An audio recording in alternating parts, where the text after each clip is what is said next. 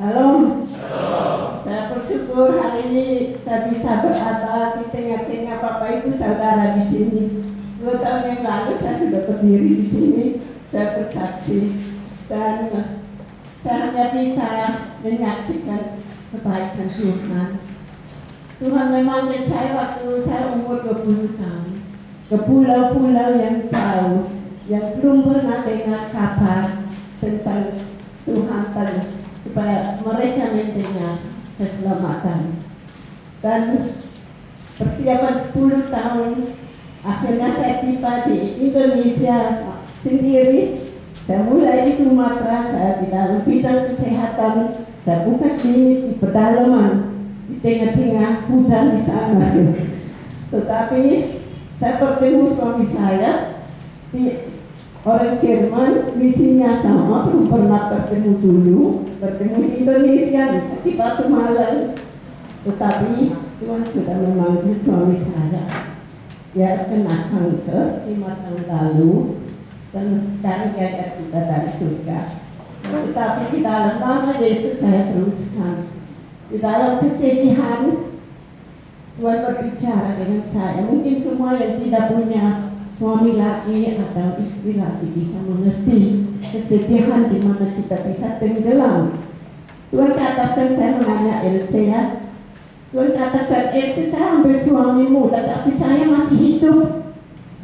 Saya pikir benar, saya punya Tuhan yang tidak mati, saya punya Tuhan yang hidup selamanya. Tuhan menyertai saya bangkit. Karena kami 35 tahun di Indonesia. Tiap konferensi saya datang, sebab itu saya ada hadir di sini juga. 15 tahun di Sumatera, 15 tahun di Bandung. Karena kami punya anak sekolah di seorang Jerman, di sekolah Jerman. Dan misinya di Surabaya, kami berdua mengutus misionari orang Indonesia. Dan ada yang di Afrika Selatan, ada yang di Guinea-Bissau, Afrika Barat. Dan mereka bilang, tolong RC kunjungi kami. Jadi saya ke Afrika kunjungi mereka. Dan saya dapat visa 5 tahun. Jadi selama 5 tahun saya ke Afrika. Baru Natal ini saya di sana, dan lalu saya di sana luar biasa. Ini satu negara yang miskin sekali. Tetapi mereka juga kering rohani. Ada hamba-hamba Tuhan orang Indonesia melayani di daerah di sana di mana hampir tidak ada satu Kristen. Bisa 40 km tidak ada satu Kristen. Dan ada orang di sana tahun lalu, satu ibu bilang, Ibu Elce, kami belum pernah rayakan Natal, memang tidak ada Kristen di sana. Saya bilang, saya datang dari Jerman, kita merayakan. Tapi benar-benar desa tidak ada Kristen, kami merayakan. Seluruh desa itu merayakan. Aduh, saya bersuka-cita sekali. Dan 5 tahun saya ada visa, 5 tahun saya ke sana. Nanti Natal saya ke sana lagi. Dan Tuhan bekerja. Di dalam satu daerah tahun lalu kami putarkan film Yesus di dalam bahasa mereka. Mereka lihat begini. Mereka belum pernah seperti Tuhan Yesus berbicara sendiri ke mereka. Tahun ini pas tanggal 24 hari, desa besar itu, ada dekat juga di sana. Desa besar, tidak ada satu Kristen. Ada orang datang bilang, saya mau ikut Yesus. Aduh, saya pikir sekarang surga itu malaikat bersyukur menyanyi karena satu orang mau ikut Tuhan. Sekarang Ibu Rita sudah biasa WhatsApp dengan mereka di Afrika. Dan Ibu Rita bilang, Ibu Elsa sudah ada berapa orang bilang juga saya mau ikut Yesus. Luar biasa, saya bersyukur sekali. Jadi waktu itu bekerja di tengah-tengah mereka. Dan mari kita mendoakan siapa yang interest. Saya juga ada kartu-kartu tentang misionari orang Indonesia diutus di Surabaya, Bebelegi, baru Bebelegi. Dan saya biasanya di sana, tapi karena lama di Bandung, kenal banyak orang, saya juga ke Bandung. Dan hari ini saya juga senang bisa di tengah-tengah di sini. Terima kasih Tuhan memberkati.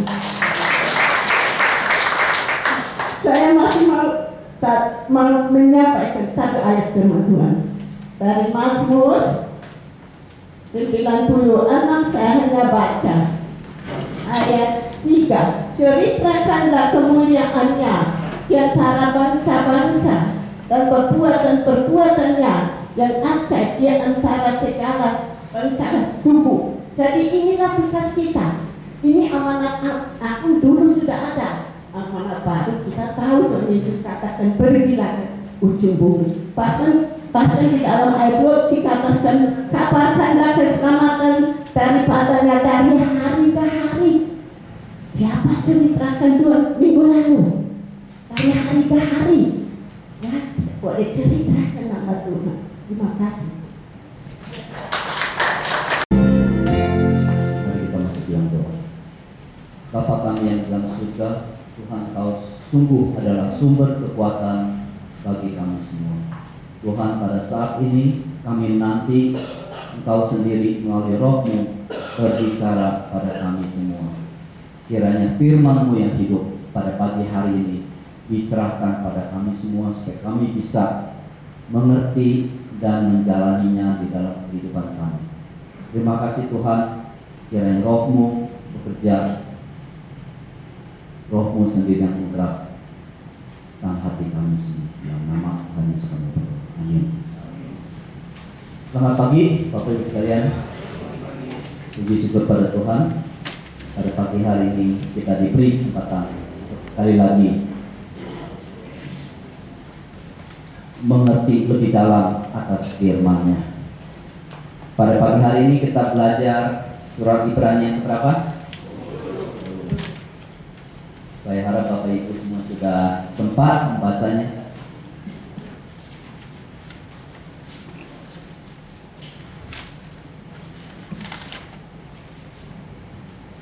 Ada yang sudah baca?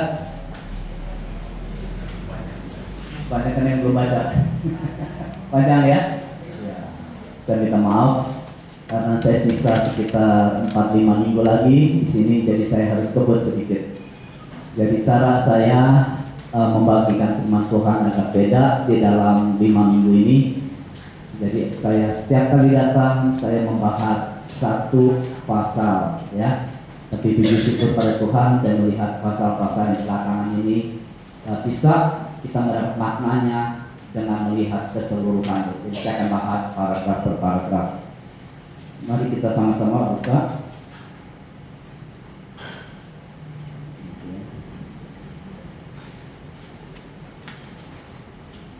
Oke. Kita baca dulu yang ayat 1 sampai ayat 19.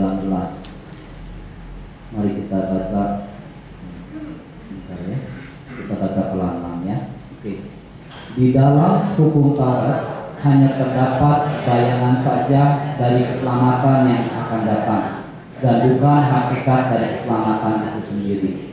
Karena itu dengan korban yang sama yang setiap tahun terus-menerus dipersembahkan, hukum Taurat tidak mungkin menyempurnakan mereka yang datang mengambil bagian di dalamnya.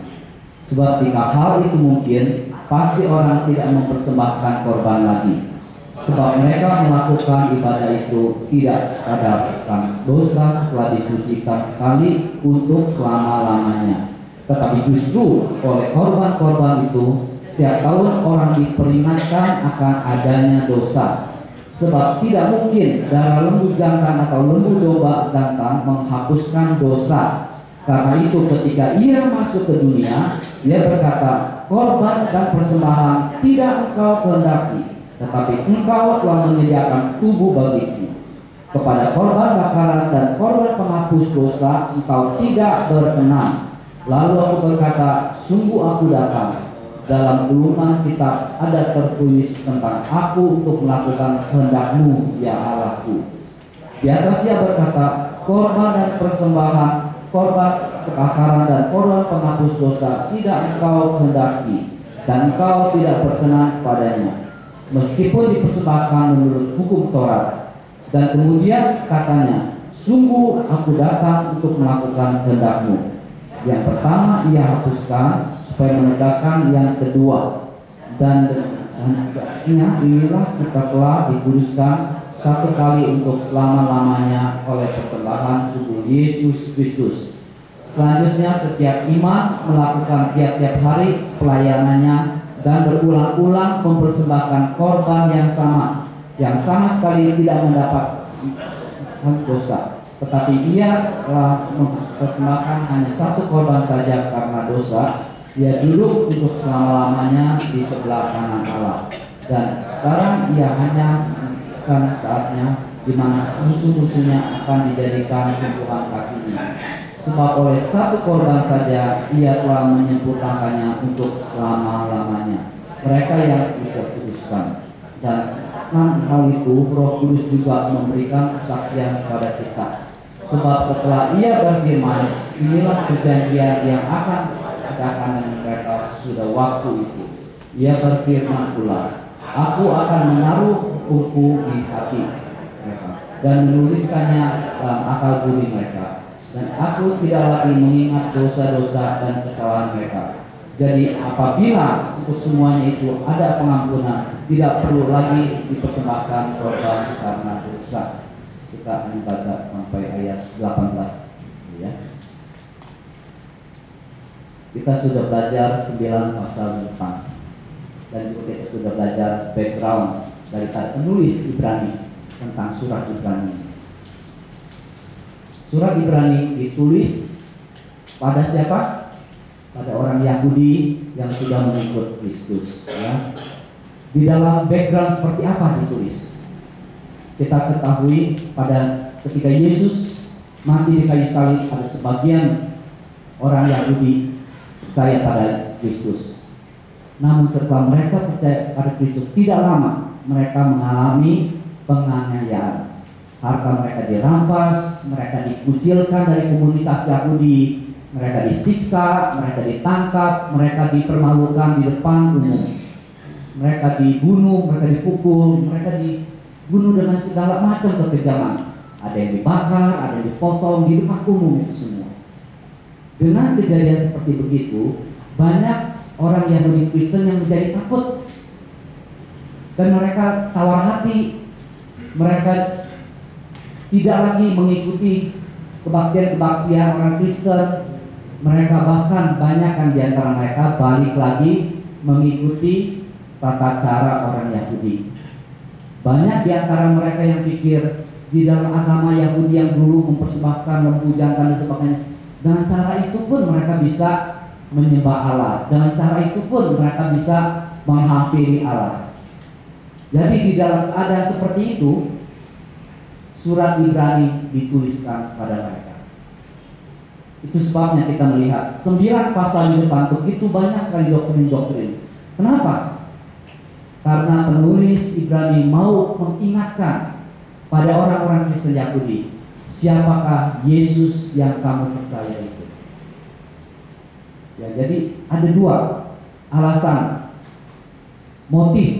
motivasi dari penulis Ibrani menulis surat ini. Kesatu, dia ingin menguatkan orang Kristen Yahudi dengan mengingatkan siapa itu Yesus.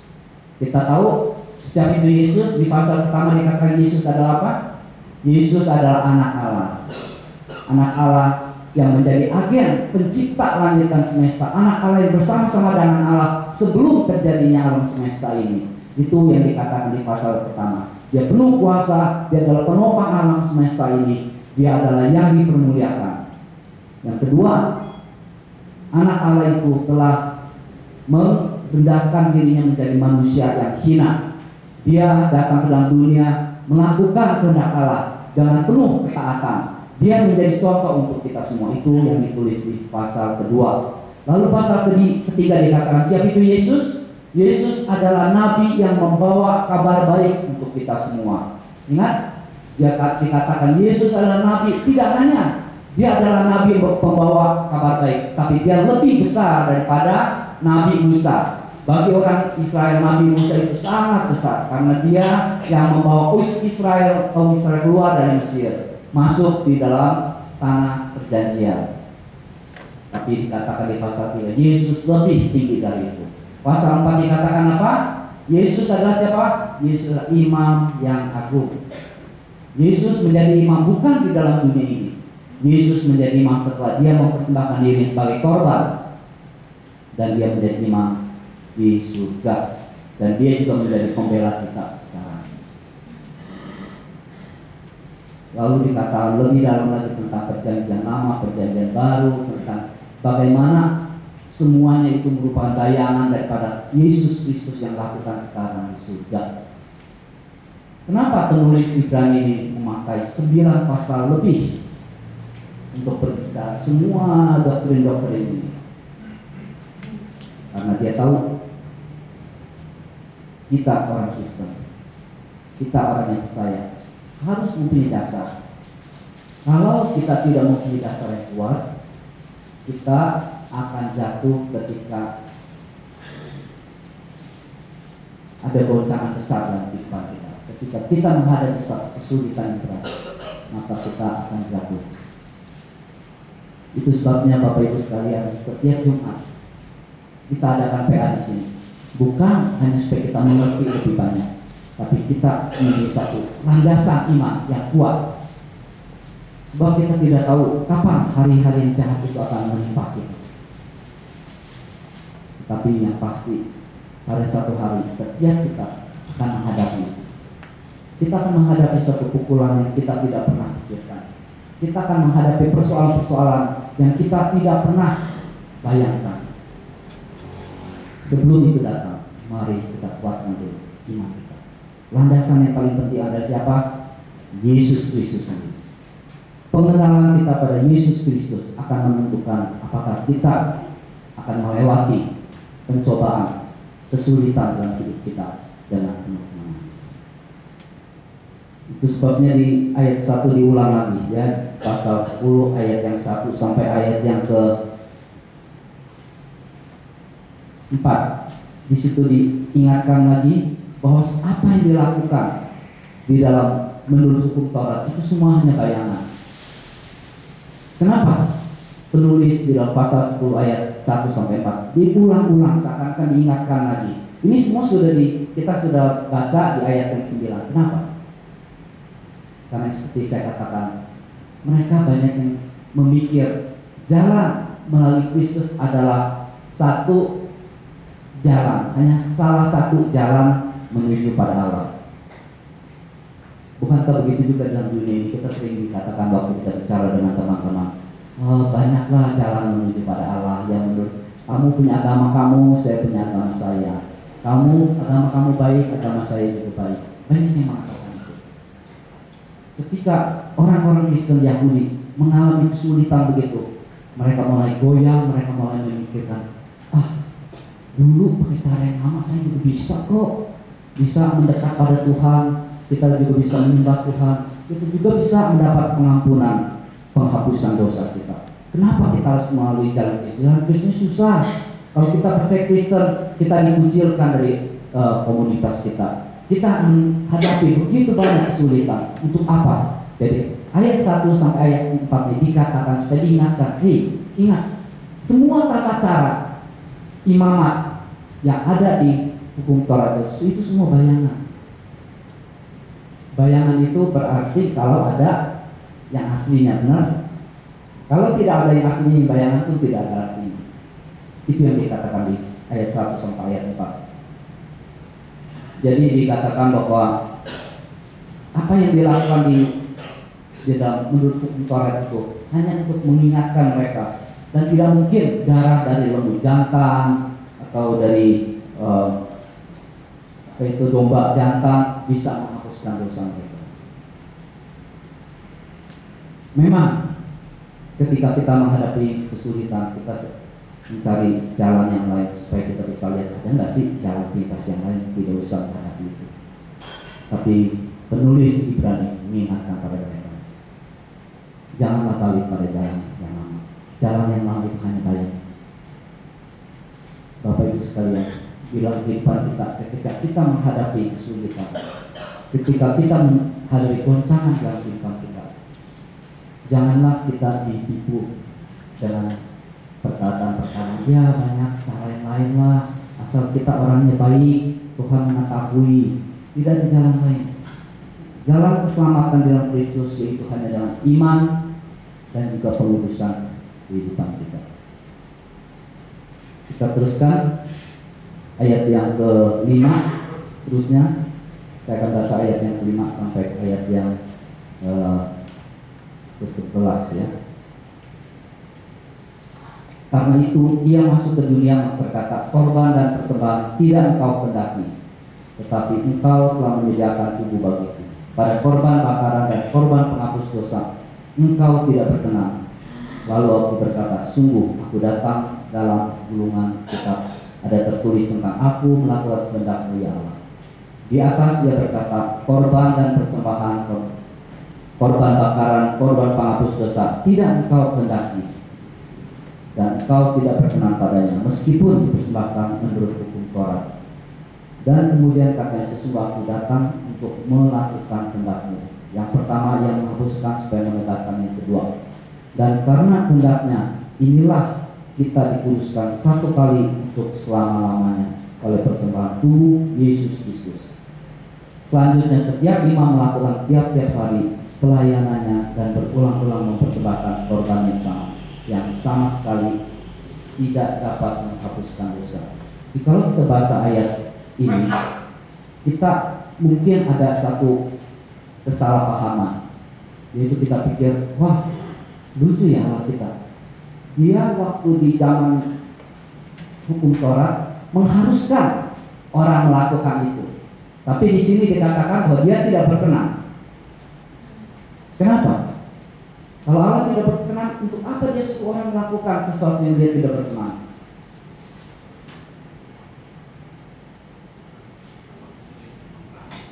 Ya betul. Jadi sebelum Yesus datang, memang Allah mau mereka melakukan itu.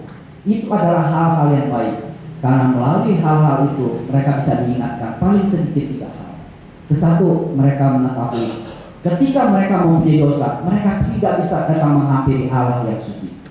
Kedua, mereka harus mengetahui dosa mereka hanya bisa diampuni dengan penebusan. Itu sebab karena upah dosa adalah maut. Yang ketiga, mereka belajar bagaimana menyembah Allah. Jadi apa yang mereka lakukan di perjanjian lama itu bukan hal-hal yang tidak baik, tapi itu adalah hal-hal yang baik, hal-hal yang berkenan pada Allah pada saat itu. Tetapi ketika Yesus Kristus sudah datang, di secara comparison ya, begitu di compare, seakan-akan Allah tidak suka yang itu. Karena sebenarnya Allah menyukai pengorbanan dari Yesus Kristus sendiri. Dan apa yang mereka lakukan di perjanjian lama itu hanya bayangan. Bapak Ibu mengerti? Jadi semua pengorbanan itu pada zaman hukum Taurat harus dilakukan. Tuhan ingin mereka melakukan. Itu adalah hal-hal yang baik. Karena melalui pengorbanan, persembahan pengorbanan itu mereka diingatkan bahwa Allah mereka adalah Allah yang suci. Mereka adalah orang yang berdosa.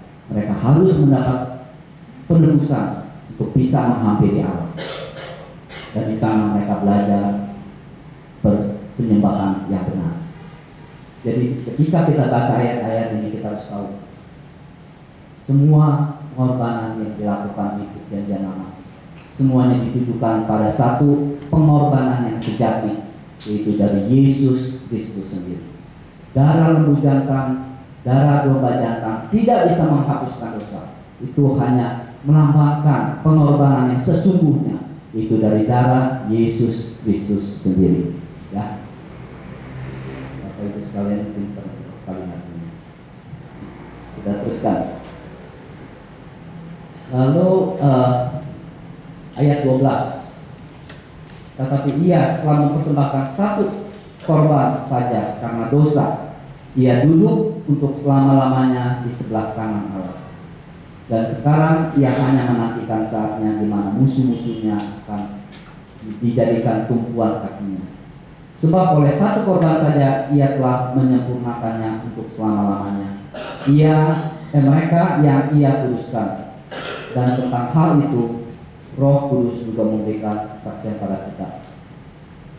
Sebab setelah ia berfirman, inilah perjanjian yang akan aku adakan dengan mereka sesudah waktu itu. Ia berfirman pula, Aku akan menaruh hukumku di dalam hati mereka dan menulisnya di dalam akal budi mereka. Di dalam ayat 11 sampai ayat 17 ini dinyatakan darah domba jantan, lembu jantan hanya mengingatkan mereka pada dosa mereka. Tidak bisa menguatkan mereka, tidak bisa memberikan mereka hidup yang penuh kemenangan. Tetapi darah Yesus Kristus bisa memberi mereka kemenangan. Dari 4-5 ayat ini kita bisa mengetahui kemenangan daripada Yesus yang diberikan pada kita adalah kemenangan yang dulu, sekarang, dan yang akan datang. Di ayat 12 dikatakan setelah dia mempersembahkan korbannya, dia duduk untuk selama-lamanya di sebelah kanan Allah. Apa artinya ayat 12 ini? Betul. Dia mempersembahkannya di bait Allah yang di surga itu. Setelah dia persembahkan, biasanya kalau imam besar, mereka ada nggak tempat duduk di tempat maha suci? Tidak ada. Mereka berdiri. Mereka kalau tidak hati-hati bisa masuk, tidak bisa keluar. Benar? Karena itu adalah tempat yang begitu suci. Dan mereka melakukan itu setelah mereka selesai buru-buru mereka harus keluar. Karena mereka hanya diberi waktu yang pendek. Sebab imam agung sendiri pun sebenarnya tidak layak, tidak bisa masuk di dalam kemah suci. Ingat apa yang imam agung harus lakukan sebelum dia masuk?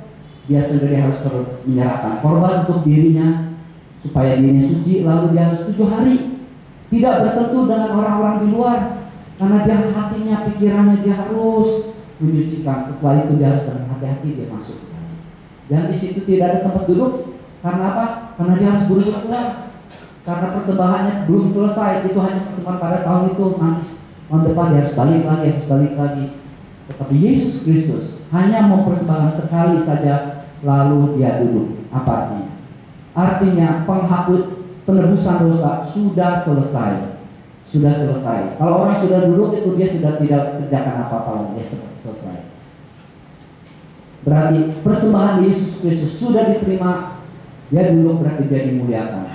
Jadi kita ingat iman kita dilandaskan atas satu keselamatan yang sudah sempurna. Hanya disembahkan sekali saja dan lalu Yesus Kristus duduk di sebelah kanan. Jadi kita tahu kalau ada yang kasih kita tahu keselamatan kamu kurang, mesti tambah ini, mesti tambah itu. Tidak. Keselamatan kita, apa yang kita lakukan, dosa-dosa kita sudah diselamatkan. Juga untuk yang akan datang semua sudah dibayar.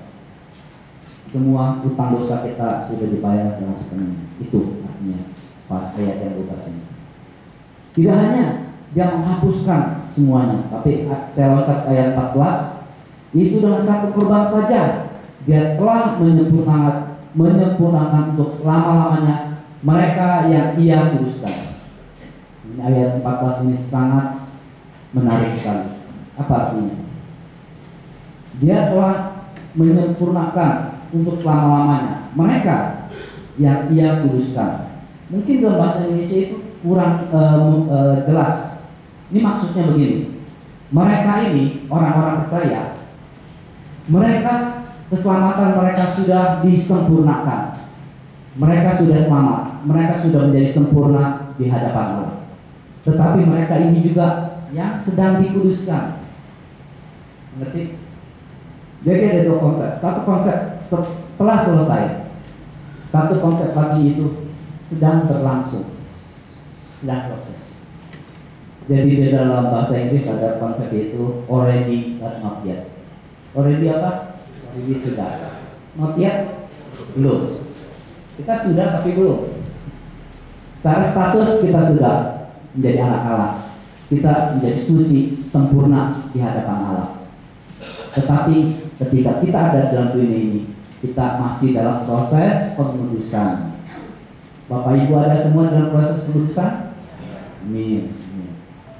Jadi dua konsep ini sangat penting. Satu itu selesai sempurna, satu lagi di dalam proses pengudusan. Lalu kita balik ke ayat 13. Sekarang ia hanya menantikan saatnya di mana musuh-musuhnya akan dijadikan tumpuan kakinya. Jadi yang akan datang pun Yesus Kristus akan membawa kemenangan. Yesus Kristus sudah membawa kemenangan atas semua dosa-dosa kita yang lampau. Sudah menang, akan datang pun menang. Dan dia akan menang di atas musuh-musuh kita. Jadi pada saat ini, kenapa orang-orang Kristen masih menghadapi satu kehidupan yang sulit? Banyak kesedihan, banyak kehancuran hati, banyak kekecewaan, banyak hal-hal yang membuat kita tawar hati. Tetapi pada satu hari ini, ketika Yesus datang, Yesus akan memberi jawaban pada semua pertanyaan dalam hidup kita. Bapak Ibu sekalian, kita semua berjalan. Jikalau Bapak Ibu tidak merasa pergumulan itu, jangan-jangan Bapak Ibu sudah melenceng dari jalanan ini. Kalau kita adalah orang Kristen, setiap hari kita ada dalam pergumulan. Selain kita sudah tidak tetap lagi. Kalau orang yang kita, dia merasakan, aduh, hari ini saya tidak menyenangkan Tuhan. Aduh, saya sekali lagi jatuh. Kalau kita sudah tidak merasa, wah, bahaya. Ketika kita merasa jatuh, kita harus bersama dengan Tuhan, minta Roh Kudus bantu kita. Biar firman Tuhan yang menerangi jalan kita. Kita harus ada di dalam jalanan seperti itu. Bapak Ibu sekalian, mengikuti Yesus bukan satu jalan yang lancar. Tentu harapan kita mengikuti Yesus selalu terang, senang, dan semua damai sukacita. Semuanya itu ada, tapi bukan di dalam definisi kita. Bukan di dalam definisi orang duniawi. Banyak sekali kita harapkan berkat yang luar biasa, kita harapkan bahagia, semua kerukunan keluarga, hidup yang sehat dan sebagainya. Tetapi yang menentukan adalah Tuhan sendiri. Ketika kita dalam kesulitan, ingatlah, berpegang teguh pada siapa yang kita percaya. Bapak Ibu sekalian, seperti yang Ibu Elsa beri kesaksian ketika suaminya meninggal dunia, tetap hancur hati. Tetapi karena ada Tuhan di dalam hati Ibu Elsa, Tuhan yang menguatkan. Jikalau tidak ada Tuhan di dalam hati kita, siapa yang menguatkan kita? Itu sebabnya di dalam ayat 15 itu dikatakan Roh Kudus pun memberikan kesaksian pada kita, karena dia telah berfirman, inilah perjanjian akan adakan dengan mereka sesudah waktu itu, dan dia berfirman pula, aku akan datang menaruh hukumku di dalam hati mereka dan menulis di dalam akal budi mereka. Sebagai orang Kristen, kita berpuji syukur pada Tuhan karena Yesus Kristus menjadi pembela kita di surga, dan Roh Kudus menjadi penghibur kita di dalam dunia. Saya sering berkata, setiap kita harus menyadari, kita menjadi orang Kristen. Setelah kita menjadi orang Kristen, perjalanan hidup kita tidak lagi kita jalani sendirian. Itu kita harus tahu. Kita harus sadari, setiap orang Kristen setelah menerima Yesus Kristus, perjalanan hidupnya adalah bersama Kristus. Itu yang kita sudah pelajari di Efesus. Benar? Efesus 2. Ketika kita menerima Tuhan Yesus, kita seperti orang yang mati dibangunkan. Ketika dibangkitkan bersama siapa? Yesus Kristus. Ketika kita menghadapi tantangan hidup kita, apa kita merasakan ada Yesus Kristus yang melalui Roh Kudus menguatkan kita, memberi penerangan di dalam hidup kita, dalam 17 dan 18. Dan aku tidak lagi mengingat dosa-dosa dan kesalahan mereka. Jadi apabila semuanya itu ada pengampunan, tidak perlu lagi dipersembahkan korban dosa. 17 dan 18 ini diingatkan bahwa pengorbanan Yesus Kristus sudah sempurna. Jadi ketika kita ada dosa, kita tidak perlu lagi minta Tuhan mati lagi untuk kita. Tidak, kematian Tuhan Yesus hanya satu kali saja. Dan kita dihapuskan dosa kita dulu, sekarang, dan selamanya. Tapi apa yang kita perlu lakukan? Kita harus datang pada Tuhan, mengaku dosa kita, dan minta Dia hapuskan. Di dalam perjalanan pengudusan ini, Bapak Ibu sekalian, ada hal yang penting yang kita harus ingat. Banyak orang yang di luar Kristus setelah dia mendengarkan firman Tuhan. Saya sering dengar, saya kerja atau Bapak Ibu sering dengar atau kerja itu, oh enak ya orang Kristen ya, berbuat dosa doa minta ampun, berbuat dosa doa minta ampun. Ada yang bisa begitu pada Bapak Ibu? Banyak ya. Nah, apa itu? Bapak ini langsung to the point. Benar.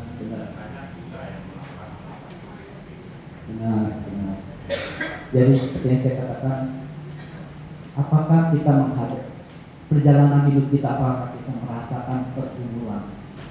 Kalau kita sudah tidak merasakan pergumulan, kita akan bisa menjadi orang itu. Itu betul-betul berbuat dosa, ingat-ingat, karena saya asal berdoa, terus kebesaran harinya berbuat dosa yang sama, terus minta maaf lagi, ulang-balik. Karena dia tidak serius di dalam kehidupan Kristen, karena dia tidak mempunyai hubungan pribadi dengan Tuhan yang sungguh-sungguh. Jika kita mempunyai hubungan pribadi yang sungguh-sungguh, kita tidak mungkin melakukan seperti kita suami istri. Kita tahu istri kita tidak suka kita melakukan hal sesuatu. Setiap kali kita minta melakukan, minta maaf. Bagaimana rasa istri kita? Satu, ini tidak serius waktu minta maafnya. Kedua, tidak ada cinta yang sungguh-sungguh. Iya, bagaimana kita bisa menghadapi Tuhan dengan mengaku dosa dan begitu mudah? Apalagi kita mengakui bahwa dosa kita telah dihapuskan, bukan dengan darah domba atau lembu, tapi dengan darah dia sendiri. Dia sudah mati untuk kita. Apakah dengan begitu mudah kita berkata, Tuhan terima kasih mati untuk saya, tapi besok saya akan melakukannya? Proses pengudusan kita itu menunjukkan iman kita yang sejati. Itu sebabnya di dalam gereja pada saat ini ada gandum dan ada lalang. Benar? Dimana bagi kita orang manusia, kita tidak bisa membedakan yang mana yang gandum, yang mana yang lalang. Kita tidak bisa mengetahui yang mana orang Kristen yang sejati, orang Kristen yang tidak, yang pura-pura. Karena mereka di dalam satu lingkungan gereja yang Tuhan memang membiarkan. Mungkin banyak yang berdoa, oh Tuhan itu banyak orang-orang yang munafik, ya Tuhan cabut. Yang tidak. Pada harinya kita akan tahu siapa itu mereka. Itu sudah dikatakan oleh Yesus Kristus sendiri. Kita harus memeriksa itu. Apakah kita sudah bertobat dengan sungguh-sungguh? Apakah kita sudah mempunyai satu hubungan yang tulus dengan Tuhan Yesus Kristus? Itu yang kita akan lanjutkan ya di dalam ayat 19. Mari kita baca ayat 19 sampai ayat 39. Kita baca pelan-pelan bersama-sama. Jadi saudara-saudara, oleh darah Yesus kita sekarang penuh keberanian dapat masuk ke dalam tempat kudus, karena Ia telah membuka jalan yang baru dan hidup bagi kita melalui tabir, yaitu dirinya sendiri. Dan kita mempunyai seorang imam besar sebagai kepala rumah Allah. Karena itu, marilah kita menghadap Allah dengan hati yang tulus ikhlas dan keyakinan iman yang teguh. Oleh karena hati kita telah dibersihkan dari hati nurani yang jahat dan tubuh kita telah dibasuh dengan air yang murni. Marilah kita teguh berpegang pada pengakuan tentang pengharapan kita, sebab Ia yang menjadikannya setia. Dan marilah kita saling memperhatikannya, supaya kita saling mendorong dalam kasih dan dalam pekerjaan baik. Janganlah kita menjauhkan diri dari pertemuan-pertemuan ibadah kita, seperti dibiasakan oleh beberapa orang. Tetapi marilah kita saling menasihati dan semakin giat melakukannya menjelang hari Tuhan yang mendekat. Sebab jika kita sengaja berbuat dosa sesudah memperoleh pengetahuan tentang kebenaran, maka tidak lagi ada korban untuk menghapus dosa itu. Tetapi yang ada ialah kematian yang melipat akan penghakiman dan api yang dahsyat yang akan menghanguskan semua orang durhaka. Jika ada orang yang menolak hukum Musa, ia dihukum mati tanpa belas kasihan atas keterangan 2 atau 3 orang saksi. Betapa lebih beratnya hukuman yang harus dijatuhkan atas dia yang menginjak-injak anak Allah, yang mengangkat najis darah perjanjian yang menguduskannya, dan yang menghina roh kasih karunia. Sebab kita mengenal dia yang berkata, pembalasan adalah hakku, akulah yang akan ikut pembalasan, dan lagi Tuhan akan menghakimi umatnya. Beri benar kalau jatuh di dalam tangan Allah yang hidup. Ingatlah akan masa yang lalu, sesudah kamu menerima terang. Kamu banyak menderita oleh karena kamu bertahan dalam perjuangan yang berat, baik waktu kamu dijadikan tontonan oleh cercaan dan penderitaan, maupun waktu kamu mengambil bagian dalam penderitaan mereka yang diperlakukan sedemikian. Memang kamu telah turut mengambil bagian dalam penderitaan orang-orang hukuman, dan ketika hartamu dirampas, kamu menerima hal itu dengan sukacita, sebab kamu tahu bahwa kamu memiliki harta yang lebih baik dan yang lebih menetap sifatnya. Sebab itu jangan kamu melepaskan kepercayaan kamu, karena besar upah yang menantinya. Sebab kamu memerlukan ketekunan, supaya sesudah kamu melakukan kehendak Allah, kamu memperoleh apa yang dijanjikan itu. Sebab sedikit, bahkan sangat sedikit waktu lagi, Ia akan datang dan tanpa menanggungkan kedatangannya. Tetapi orang itu yang benar akan hidup oleh iman. Apabila ia mengundurkan diri, maka aku tidak berkenan padanya.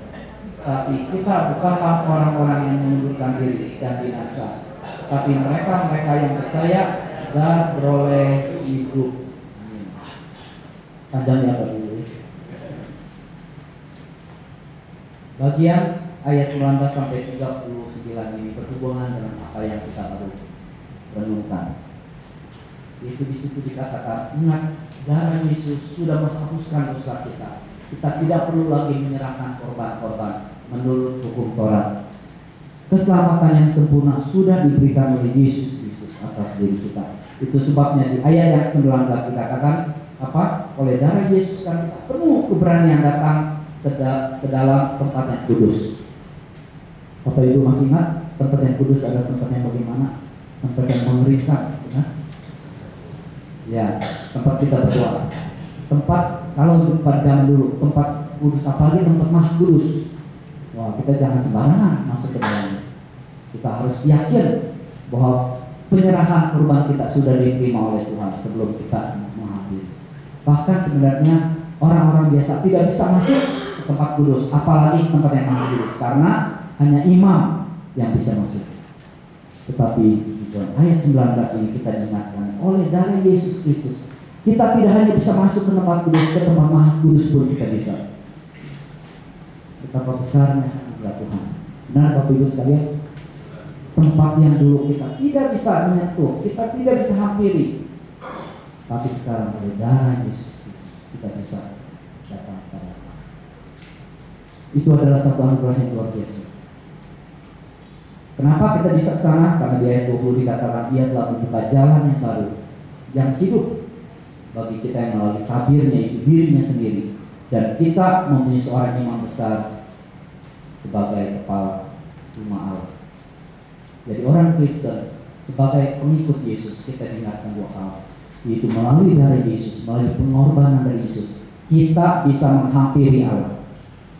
Amin Bapak Ibu sekalian. Kita tidak perlu ada syarat-syarat apa lagi. Pengorbanan sudah lewat. Hanya kita, itu sebabnya waktu kita berdoa kita langsung tidak perlu pengantar yang lain. Tapi juga diingatkan bahwa Yesus Kristus adalah pembela kita yang hidup. Setiap saat Dia mendoakan kita, itu menjadi satu kekuatan untuk kita. Itu sebagai dorongan kita supaya kita ingat hidup kita diperhatikan oleh Yesus Kristus. Yesus Kristus setiap hari mendoakan kita. Dua hal yang indah. Satu, karena dari Yesus kita bisa masuk. Kedua, kita mempunyai pembela kita di bait Allah yang itu di surga untuk mendoakan. Lalu dikatakan di bawah ini ada 5 marilah. Setelah kita mempunyai 2 anugerah yang luar biasa ini. Kita penulis Ibrani mendorong orang-orang Kristen Yahudi melakukan 5 hal ini. Hal apa itu? Coba kita lihat di ayat yang ke-23. Marilah kita berpegang teguh atau teguh berpegang pada pengakuan tentang maaf yang ke-22 dulu. Yang ke-22 yaitu marilah kita berhadap Allah dengan hati yang tulus ikhlas dan keyakinan iman yang teguh. Di sini kita didorong untuk apa? Itu benar. Dulu kita harus melalui tata cara, melalui penyerahan korban dan sebagainya. Sekarang tidak usah. Jadi dengan apa kita datang menghadap pada Tuhan? Yaitu dengan hati dan iman yang teguh. Ini kita diingatkan karena Yesus sudah membayar semuanya itu.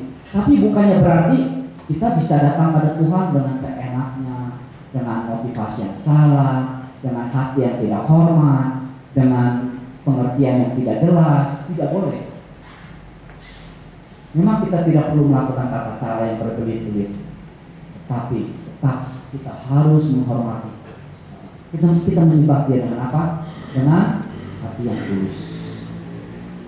Dan yang pertama, penulis Ibrani mengajak pengikut-pengikut Kristus pada zaman itu, marilah kita menghampiri Allah bukan dengan korban, karena korban-korban itu Tuhan tidak berkenan, dengan hati yang murni, dengan iman yang teguh. Ngerti Bapak Ibu? Jadi itu hal yang pertama. Yang kedua yang di 23 itu berpegang teguh pada pengakuan tentang pengharapan kita, sebab Ia yang menjadikan dia setia. Yaitu di sini dikatakan jikalau kita sudah bisa menghampiri Allah, persembahan kita tidak stop hanya seperti melakukan satu upacara penyembahan, pemujian dan sebagainya. Tidak stop di situ. Penyembahan kita berlangsung di dalam kehidupan kita. Itu sebabnya di dalam ayat 23, mari kita berpegang teguh atas pengakuan iman kita, sebab Ia yang menjadikan kita setia. Itu penyembahan kita tidak hanya stop ketika kita ada di gereja, kita ada di PA, kita ada di persekutuan dan sebagainya, tetapi kita menyembah Tuhan dengan kenyataan pengakuan apa yang kita sudah lakukan melalui kehidupan kita indah yang bisa menyenangkan hati Tuhan. Dengan itulah kita menyembah Allah kita. Sebab kita tidak perlu lagi ke Yerusalem, kita tidak perlu lagi ke bait suci di mana di Timur Tengah dan sebagainya.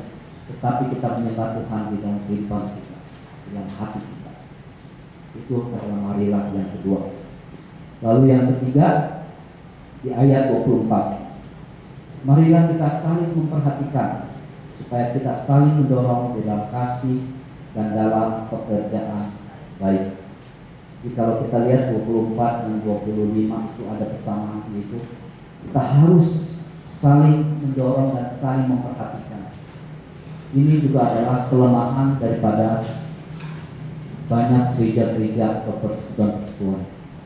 Kita pikir, itu mah hubungan mereka dengan Tuhan atau kehidupan mereka itu adalah urusan mereka sendirilah. Mereka bertanggung jawab pada Tuhan. Bukan itu yang Tuhan mau.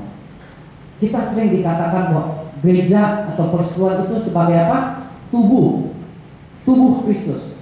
Satu tubuh tidak bisa tidak menghiraukan yang lain. Kita sudah secara hakikat kita berhubungan satu dengan yang lain. Kita tidak bisa bilang yang sebagai orang Kristen yang penting adalah hubungan pribadi saya dengan Tuhan, yang lain urusan mereka dengan Tuhan. Itu bukan menurut ajaran firman Tuhan. Ya di sini kita diingatkan lagi. Ayat 24 juga kita harus saling mendorong. Kalau di ayat 25 juga 25, jadi kita harus saling menasehati. Jadi marilah yang ketiga adalah kita harus saling mendorong. Kehidupan kita tidak hanya kita harus menjadi hidup yang suci, hidup yang memuliakan nama Tuhan, tapi kita juga memperhatikan saudara-saudara kita seiman, apakah kehidupan mereka juga menunjukkan kasih daripada Allah. Kita tidak hanya memperhatikan apa yang kita lakukan, kita juga harus memperhatikan apa yang saudara-saudari kita lakukan. Kita harus menjadi tubuh yang bisa memuliakan Kristus sendiri. Itu yang dikatakan oleh di dalam ayat yang 24. Kita lanjutkan 25. Janganlah kita menjauhkan diri dari pertemuan-pertemuan ibadah kita, seperti dibiasakan oleh beberapa orang.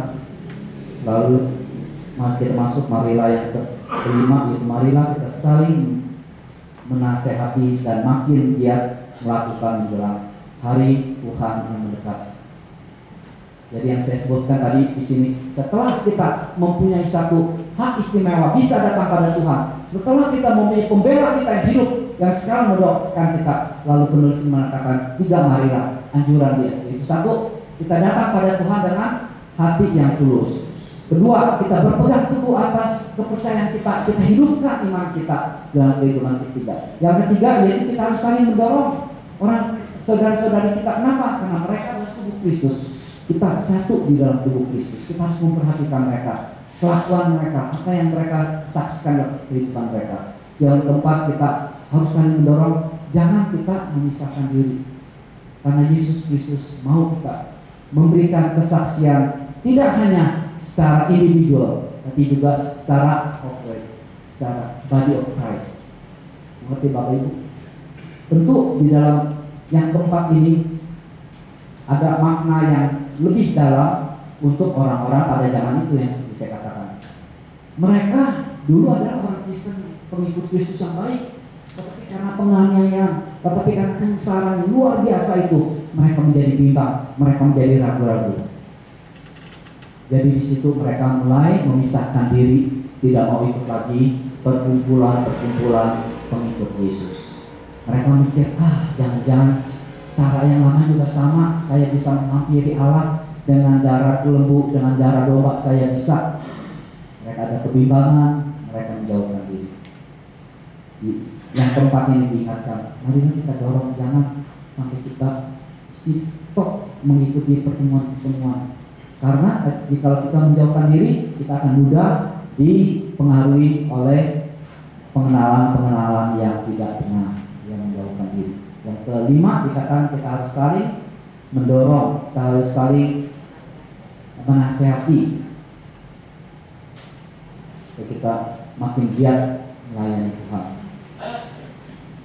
Ini adalah 5 hal yang kita sangat baik, kita harus lakukan dalam kehidupan kita. Untuk mereka mungkin makna yang sangat penting karena pada saat itu mereka dibimbangkan. Begitu juga kita di dalam ini mau tidak mau setiap hari kita mendengar, kita membaca, kita bahkan mungkin dikelilingi dan melihat hal-hal yang rasanya, ini cuma agama, semua agama baik. Jadi kita jangan lupa, tidak ada jalan lain. Yesus adalah satu-satunya jalan untuk menuju Allah. Itu dikatakan untuk orang Kristen Yahudi pada zaman itu, juga dikatakan pada orang Kristen zaman ini.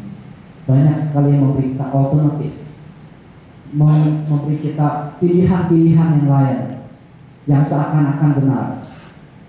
Tetapi dalam Ibrani 10 dikatakan hanya Yesus Kristus jalan satu-satunya menuju kepada Bapa. Setelah kita mengakui itu, setelah kita menerima itu, ada 5 hal yang kita lakukan. Kita harus datang pada Allah, mengetahui bahwa Dia adalah Allah yang suci, Allah yang benar. Kita harus dengan hati yang tulus, jangan sembarangan. Kedua, kehidupan kita pun kita harus tunjukkan satu kehidupan yang suci, yang berkenan pada Allah. Karena kita sudah tidak mempersembahkan korban lembu atau domba, tapi kita harus mempersembahkan korban yang hidup. Seperti Paulus di dalam Roma pasal 12 dikatakan apa? Marilah kita mempersembahkan korban yang hidup, karena itu berkenan pada Allah.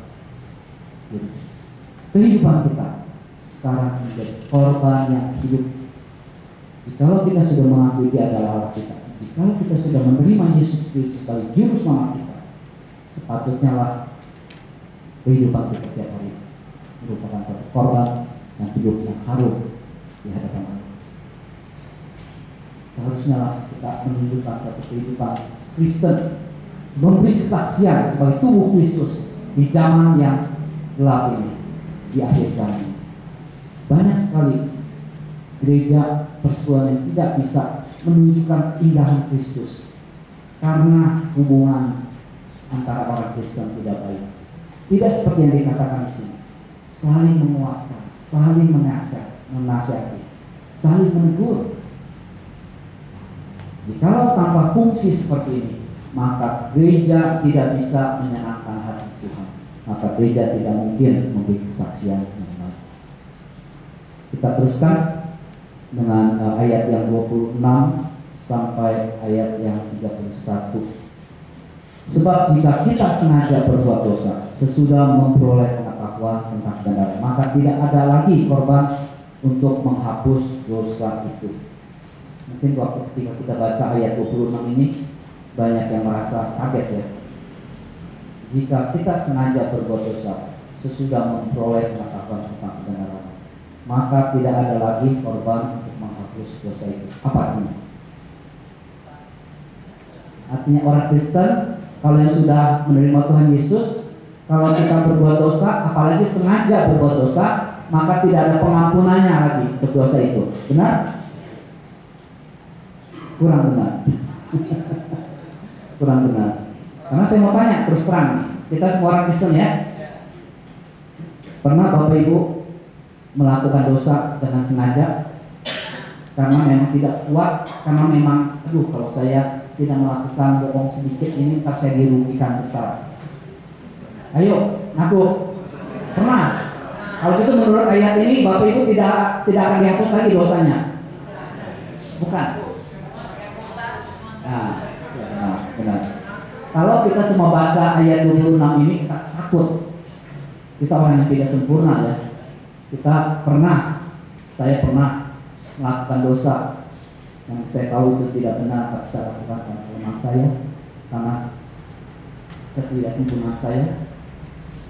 Dosa yang disebutkan di sini bukan dosa yang kita lakukan setiap hari. Kita harus baca ayat selanjutnya baru kita mengerti ayat 26 ini. Tetapi ingat, itu tidak berarti orang Kristen boleh berbuat dosa. Banyak orang ntar setelah saya jelasin, oh berarti saya boleh berbuat dosa. Bukan itu ya. Ingat, kehidupan kita adalah korban yang hidup. Kehidupan kita adalah hubungan kita dengan Tuhan. Makin dekat dengan Tuhan kita, makin sulit melakukan dosa, makin sulit mengecewakan Dia. Mari kita baca selanjutnya ya, 28. Jika ada orang yang menolak hukum Musa, ia dihukum mati tanpa belas kasihan atas keterangan 2 atau 3 orang. 27 dulu ya. Tetapi ada ialah kematian yang mengerikan dan penghakiman dan api yang dahsyat yang akan menghanguskan semua orang durhaka. Jikalau ada orang yang menolak hukum Musa, ia dihukum mati tanpa belas kasihan atas keterangan 2 atau 3 orang saksi. Betapa lebih beratnya hukuman yang harus dijatuhkan atas dia yang menginjak-injak anak Allah, yang menganggap najis darah perjanjian, yang menguduskannya, dan yang menghina roh kasih karunia. Setelah kita baca ayat 29 ini, kita baru mengerti dosa apa yang disebut di ayat 26 itu. Artinya di ayat 26 adalah kalau kita sengaja kita menolak Kristus, kita tidak mengakui pengorbanan Dia adalah sempurna, kita meremehkan karya penebusan daripada Yesus Kristus sendiri, itu adalah dosa yang besar di hadapan Allah. Maka tidak akan diampuni. Apa artinya? Artinya hanya kita datang pada Kristus, kita bisa mendapatkan pengampunan dosa. Di luar daripada itu tidak ada pengampunan dosa. Dan di ayat 28 di situ dikatakan, jikalau orang pada saat itu menolak hukum Taurat, hukum Musa, dia akan dihukum mati. Apalagi menolak Kristus, karunia yang luar biasa. Ya, itu artinya. Dan lalu di situ dikatakan menginjak-injak anak Allah. Apa artinya menginjak-injak anak Allah? Menghina, benar. Betul. Pada zaman dulu waktu ada sinagog ya, orang datang sembahyang masuk ke dalam bait Allah harus buka sepatu, harus hati-hati, harus menyucikan diri. Seperti sekarang ketika saudara kita yang Muslim ya, mereka masuk menyembah, mereka bersihkan tangan, kaki, jalan pelan-pelan. Boleh nggak dia pakai sendal injak-injak begitu? Tidak boleh. Itu itu menghina, itu berarti meremehkan. Itu berarti sekarang jalan kita pada Tuhan adalah di atas nama Kristus sendirilah, tubuhnya lah kita jalan di atas. Kita tidak boleh menginjak-injak. Kita meremehkan karya Tuhan, kematian Tuhan, pengorbanan Tuhan, kita remehkan kalau kita menginjak-injak. Kita harus jalan dengan pelan-pelan, dengan hati bersyukur, dengan hati yang merasa tidak layak, kita menghampiri, kita menerima jalan keselamatan ini. Itu artinya. Jadi, kalau kita menginjak-injak, kita tidak terima, kita bilang, ini karya apa ini? Kalau kita mau punya hati yang seperti itu, kita telah berdosa, dan dosa seperti itu tidak bisa diampuni. Itu menandakan hanya satu jalan pada Allah, yaitu mengenal Kristus Yesus. Kita teruskan dengan ayat 32 sampai 36 sampai 35 ya.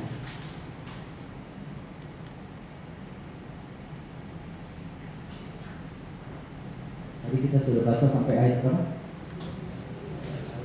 29 ya, sorry. Oke, kita teruskan dengan 30 ya. Sebab kita mengenal Dia yang berkata pembalasan adalah hakku, akulah yang akan menuntut pembalasan dan lagi Tuhan akan menghakimi umatnya. Ngeri benar kalau jatuh di dalam tangan Allah yang hidup. Ini di sini dikatakan bukan, oh Allah kejam ya, Allah memaksakan, oh harus Kristus, oh Allah tidak adil, kok tidak kasih jalan yang lain. Memang karya penebusan sebelum diciptakan alam semesta ini sudah ditentukan hanya melalui Yesus Kristus. Ya. Jadi ketika orang memilih tidak menerima Yesus Kristus, bukan berarti oh Allah itu kejam, berikan api neraka dan sebagainya.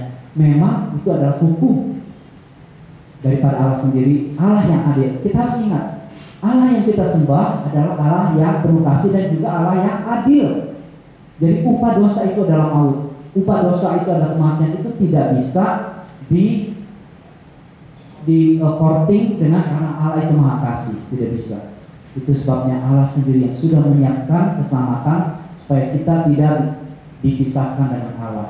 Tapi jika kita tidak menerima jalan yang sudah diberikan, jalan keselamatan yang diberikan oleh Allah, maka kita tentu dengan sendirinya menerima hukum daripada dosa itu sendiri. Bukan Allah jahat, tapi itu adalah hasil daripada buah daripada kelakuan yang berdosa itu. Ya.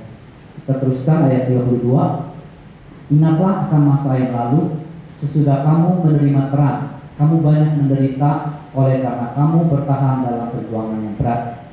Baik waktu kamu dijadikan tontonan oleh cercaan dan penderitaan, maupun waktu kamu mengambil bagian dalam penderitaan mereka yang diperlakukan sedemikian. Memang kamu telah turut mengambil bagian dalam penderitaan orang-orang hukuman.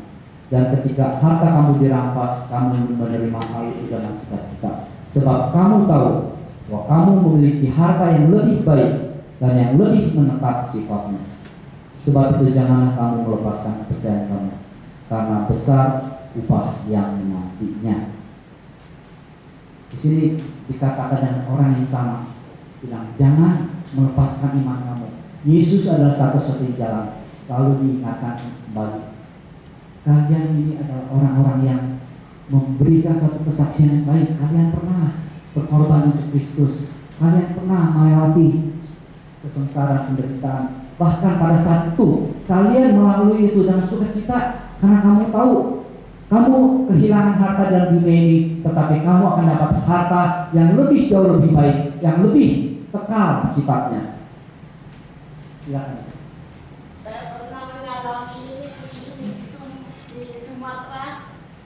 Satu klinik dibongkar, ngambil semua, terus alat-alat medis mereka satukan di jalan, orang desa kembalikan baju-baju, pasien pakai baju saya. Saya bilang hari ini baju ini ibu ini atau bapak ini bagus. Iya, saya dapat di desa, mereka jual di pasar. Itu ya. Itu satu kesaksian yang luar biasa. Hartanya dirampas tapi masih punya sukacita. Tapi ingat ayat firman Tuhan ini, Benar. sukacita. Betul. Jikalau kita mempunyai satu pengenalan yang jelas, jikalau kita sudah tahu harta di dalam dunia ini hanya sifatnya sementara, dan harta yang kita akan dapat sifatnya kekal. Kalau kita sungguh yakin itu, maka kita akan bisa seperti Wells ini, luar biasa. Karena dalam ayat ini diingatkan kita seharusnya. Jadi ayat ini dikatakan oleh penulis Ibrani, dulu kamu mempunyai iman seperti itu, dulu kamu mempunyai hati yang rela menderita untuk Tuhan. Setelah kamu melewati ini, lalu dikatakan nanti ayat selanjutnya itu, jangan lepaskan kepercayaan kamu, jangan berpisah daripada orang-orang yang percaya. Ketika saya membaca ayat-ayat ini, saya agak kaget. Saya pikir, kalau orang-orang yang sudah lewat ini dan sudah bisa merasakan sukacita di dalam kesulitan, harusnya mereka imannya akan teguh terus. Tapi ternyata tidak demikian. Karena banyak yang di zaman abad pertama itu, mereka pada saat itu mereka melalui itu. Tetapi dengan berlewatnya waktu, mereka menantikan kedatangan Kristus. Mereka menantikan bahwa Kristus akan datang menjadi raja, tapi tidak datang-datang. Hati mereka mulai kecewa, hati mereka mulai menjadi tawar. Kita juga begitu Bapak Ibu. Saya percaya di antara Bapak Ibu di sini ada yang pernah melayani Tuhan dengan terapi-hati. Tetapi pada saat ini, apakah hati kita tetap hangat pada Tuhan Yesus Kristus? Kehangatan hati kita, semangat kita pada Yesus Kristus tidak bisa diandalkan pada apa yang sudah terjadi, pengalaman kita yang luar biasa. Dulu saya pernah melayani Tuhan kemana-mana, tapi Tuhan melihat keadaan kita sekarang. Tuhan tidak melupakan apa yang kita sudah lakukan untuk Dia di masa yang lalu, tapi Tuhan lebih senang keadaan hati kita pada pagi hari ini. Apakah kita sepenuhnya masih untuk Yesus Kristus? Bapak Ibu sekalian, marilah kita saling mendorong ya. Saya sendiri juga sangat takut kayaknya ya. Jangan pikir, dulu saya waktu saya masih kecil saya rajin ke rumah sakit membagikan kakak-kakak kami. Tapi itu dulu. Tuhan Yesus akan tanya, sekarang di mana kamu? Di mana Bapak Ibu sekarang? Dulu yang Tuhan melayani Tuhan yang luar biasa. Di mana kita pada pagi hari ini? Biarlah kita diingatkan, Tuhan setiap hari mendoakan kita. Tuhan setiap hari berjalan bersama kita. Kehidupan kita apakah seperti kehidupan korban hidup untuk Tuhan? Biarlah kita saling mendorong. Kita teruskan dengan beberapa ayat terakhir. Itu ayat 36 sampai 39. Sebab kamu memerlukan ketekunan, supaya sesudah kamu melakukan kehendak Allah, kamu beroleh apa yang dijanjikan itu. Sebab sedikit, bahkan sangat sedikit waktu lagi, Ia yang akan datang sudah akan ada tanpa menangguhkan kedatangannya. Tetapi orangku yang benar akan hidup oleh iman. Dan apabila ia mengundurkan diri, maka aku tidak berkenan padanya. Tetapi kita bukan orang-orang yang mengundurkan diri dan binasa, tetapi orang-orang yang percaya dan beroleh hidup. Ya, seperti konklusi yang tadi kita sudah saling mengingatkan. Di sini dikatakan sedikit waktu lagi Tuhan akan datang. Mungkin banyak yang di antara kita yang sudah 10 tahun lebih Tuhan Yesus tidak datang. Tapi bagi kita secara pribadi, individu, kematian kita itulah pada saat Kristus datang. Karena ketika kita mati, kita tidak lagi di dalam kurun waktu.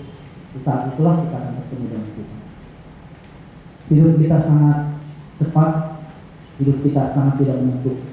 Bapak Ibu sekalian, marilah kita saling mendorong, kita saling menguatkan. Di dalam perjalanan hidup Kristen kita, biarlah kita memberi satu kesaksian yang indah Tuhan yang sudah mati bagi kita di kayu salib. Banyak sekali cobaan-cobaan dalam dunia ini, banyak sekali offer ya dari dunia, janji-janji dunia. Untuk anak muda dikatakan, kejarlah mimpimu, lakukanlah apa yang kamu inginkan, karena hidup ini pendek. Tapi bagi kita orang Kristen, kita harus lakukan apa? Kita harus ingat, hidup kita bukan tentang diri kita, tetapi tentang Yesus Kristus. Our life is not about us, it's about our Lord Jesus. Kita harus selalu tahu. Orang di dunia ini selalu mengingatkan kita, oh, kamu yang paling penting dalam dunia ini. Jadi pikirkan aja apa yang kamu mau lakukan. Selalu kamu. Kita semua diajar menjadi egocentric. Kita yang paling penting. Yang seperti saya katakan, kita sebagai orang Kristen, orang tua Kristen, kadang-kadang kita tidak sadar kita memang menghidupi kehidupan yang egocentric. Ketika kita ngajar anak kita selalu bilang apa? Nah, rajin-rajin belajar supaya dapat angka yang baik, nanti bisa dapat sekolah yang baik, mendapat kelas tingginya, lalu mendapatkan kerjaan sebaiknya, lalu kamu menuju suatu kehidupan yang cukup, yang bagus, kedudukan yang tinggi, dan kamu dihormati oleh itu, wah itu bagus. Kita sih mengajarkan itu. Kalau kita ajarkan filosofi seperti itu, apa yang kita kasih pada anak kita? Yaitu satu konsep kamu yang terpenting, kehidupan egosentrik. Ya. Sebagai orang Kristen itu tidak boleh seperti itu. Lalu kebanyakan kalau orang Kristen yang lebih baik, setelah itu kamu tulis ini rencana kamu, lalu jangan lupa ya berdoa untuk Tuhan supaya Tuhan berkati. Kebanyakan orang Kristen begitu. Itu yang lebih baik, masih mending masih ingat Tuhan. Kita harus ajarkan anak kita, berdoa pada Tuhan, minta Tuhan pimpin. Lihat Tuhan mau pakai kamu melayani dia di mana. Minta Tuhan telihkan mata kamu supaya kamu lihat talenta kamu di mana, supaya Tuhan bisa pakai talenta kamu. Kalau kita ajarkan itu, jadi apa yang menjadi pusat? Tuhan menjadi pusat. Kita harus hati-hati. Cara kita mengajarkan anak kita, cara kita berbicara pada anak kita, itu menunjukkan apakah kita sungguh memusatkan Kristus di dalam hidup kita. Nanti bisa. Kita mendorong apa yang kita belajar dalam pasal 10. Pasal 10 ini diajarkan pada kita. Sekarang kita bisa, karena karya penebusan Yesus Kristus, kita bisa menghampiri Tuhan. Darah Kristus sudah membuka jalan untuk kita datang pada Allah Bapa yang Maha Kuasa dan Maha Kudus. Dengan satu hak yang istimewa ini, kita jangan menghambur-hamburkan hak istimewa ini. Kita jangan datang ke gereja. Saya melihat banyak orang gereja saya juga begitu ya. Sebelum lonceng dibunyikan, orang ngobrol banyak di gereja ya, ngobrol gitu. Kadang-kadang udah mulai pun masih ngobrol. Tidak ada hati yang gentar takut pada Tuhan. Itu adalah tempat sebenarnya kalau zaman dulu itu tempat maha suci. Benar, gereja adalah di mana Tuhan bertahta. Tapi kita datang wah seenak-enaknya, ada yang pakai sendal, ada yang pakai ini. Kita tidak mempersiapkan itu tidak boleh. Itu yang kita belajar pada pagi hari. Kita harus datang. Kita harus dengan lalu kehidupan kita juga harus kudus. Kita mempersembahkan bukan lembu atau kambing, tetapi adalah kehidupan kita, ya. Lalu kehidupan bergereja kita harus saling mendorong. Kita kalau lihat saudara-saudari kita kehidupannya tidak menyatakan kasih Tuhan, kita harus menegur dengan baik-baik. Kita harus saling mengingatkan. Kita harus saling mengasihi juga di antara kita supaya itu menjadi kasih dan kesaksian yang baik. Lalu juga apa yang kita belajar dalam pasal 10 ini? Kita juga belajar kita harus berpegang teguh pada Tuhan. Kita gelombang menghadapi banyak sekali gelombang hidup kita. Banyak sekali, saya tidak meremehkan apa yang Bapak Ibu hadapi. Banyak sekali kesulitan yang saya tidak kuat mungkin, tapi Bapak Ibu sudah atau sedang menghadapi. Tapi apa yang kita belajar dalam firman Tuhan? Di dalam kesulitan itu berpegang teguh. Karena itu tidak ada jalan lain. Hanya Yesus Kristus satu-satunya jalan pada. Jadi jangan dibungkam, dikacaukan dengan over dari dunia. Oh, ini hanya salah satu agama lain juga boleh, tidak ada. Hanya satu-satunya jalan.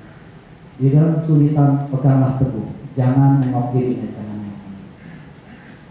Kalau kita melakukan itu, nanti besar upah kita sudah. Upah kita yang terbesar adalah apa? Adalah ketika kita berhadapan dengan Yesus Kristus. Dia akan berkata, mari kita masuk tempat yang sepi. Apakah kita mau mendapatkan upah yang luar biasa? Jika mau, marilah kita saling mendorong, menghidupi satu kehidupan yang kudus, yang setia, yang menyenangkan hati Tuhan. Mungkin karena waktu ya, mungkin hari ini gak usah dulu ya, kali aja ya, sudah 9:20. Mari kita nyanyi satu lagu, lalu setelah itu kita tutup di dalam doa. Kita puji syukur ya kepada Tuhan.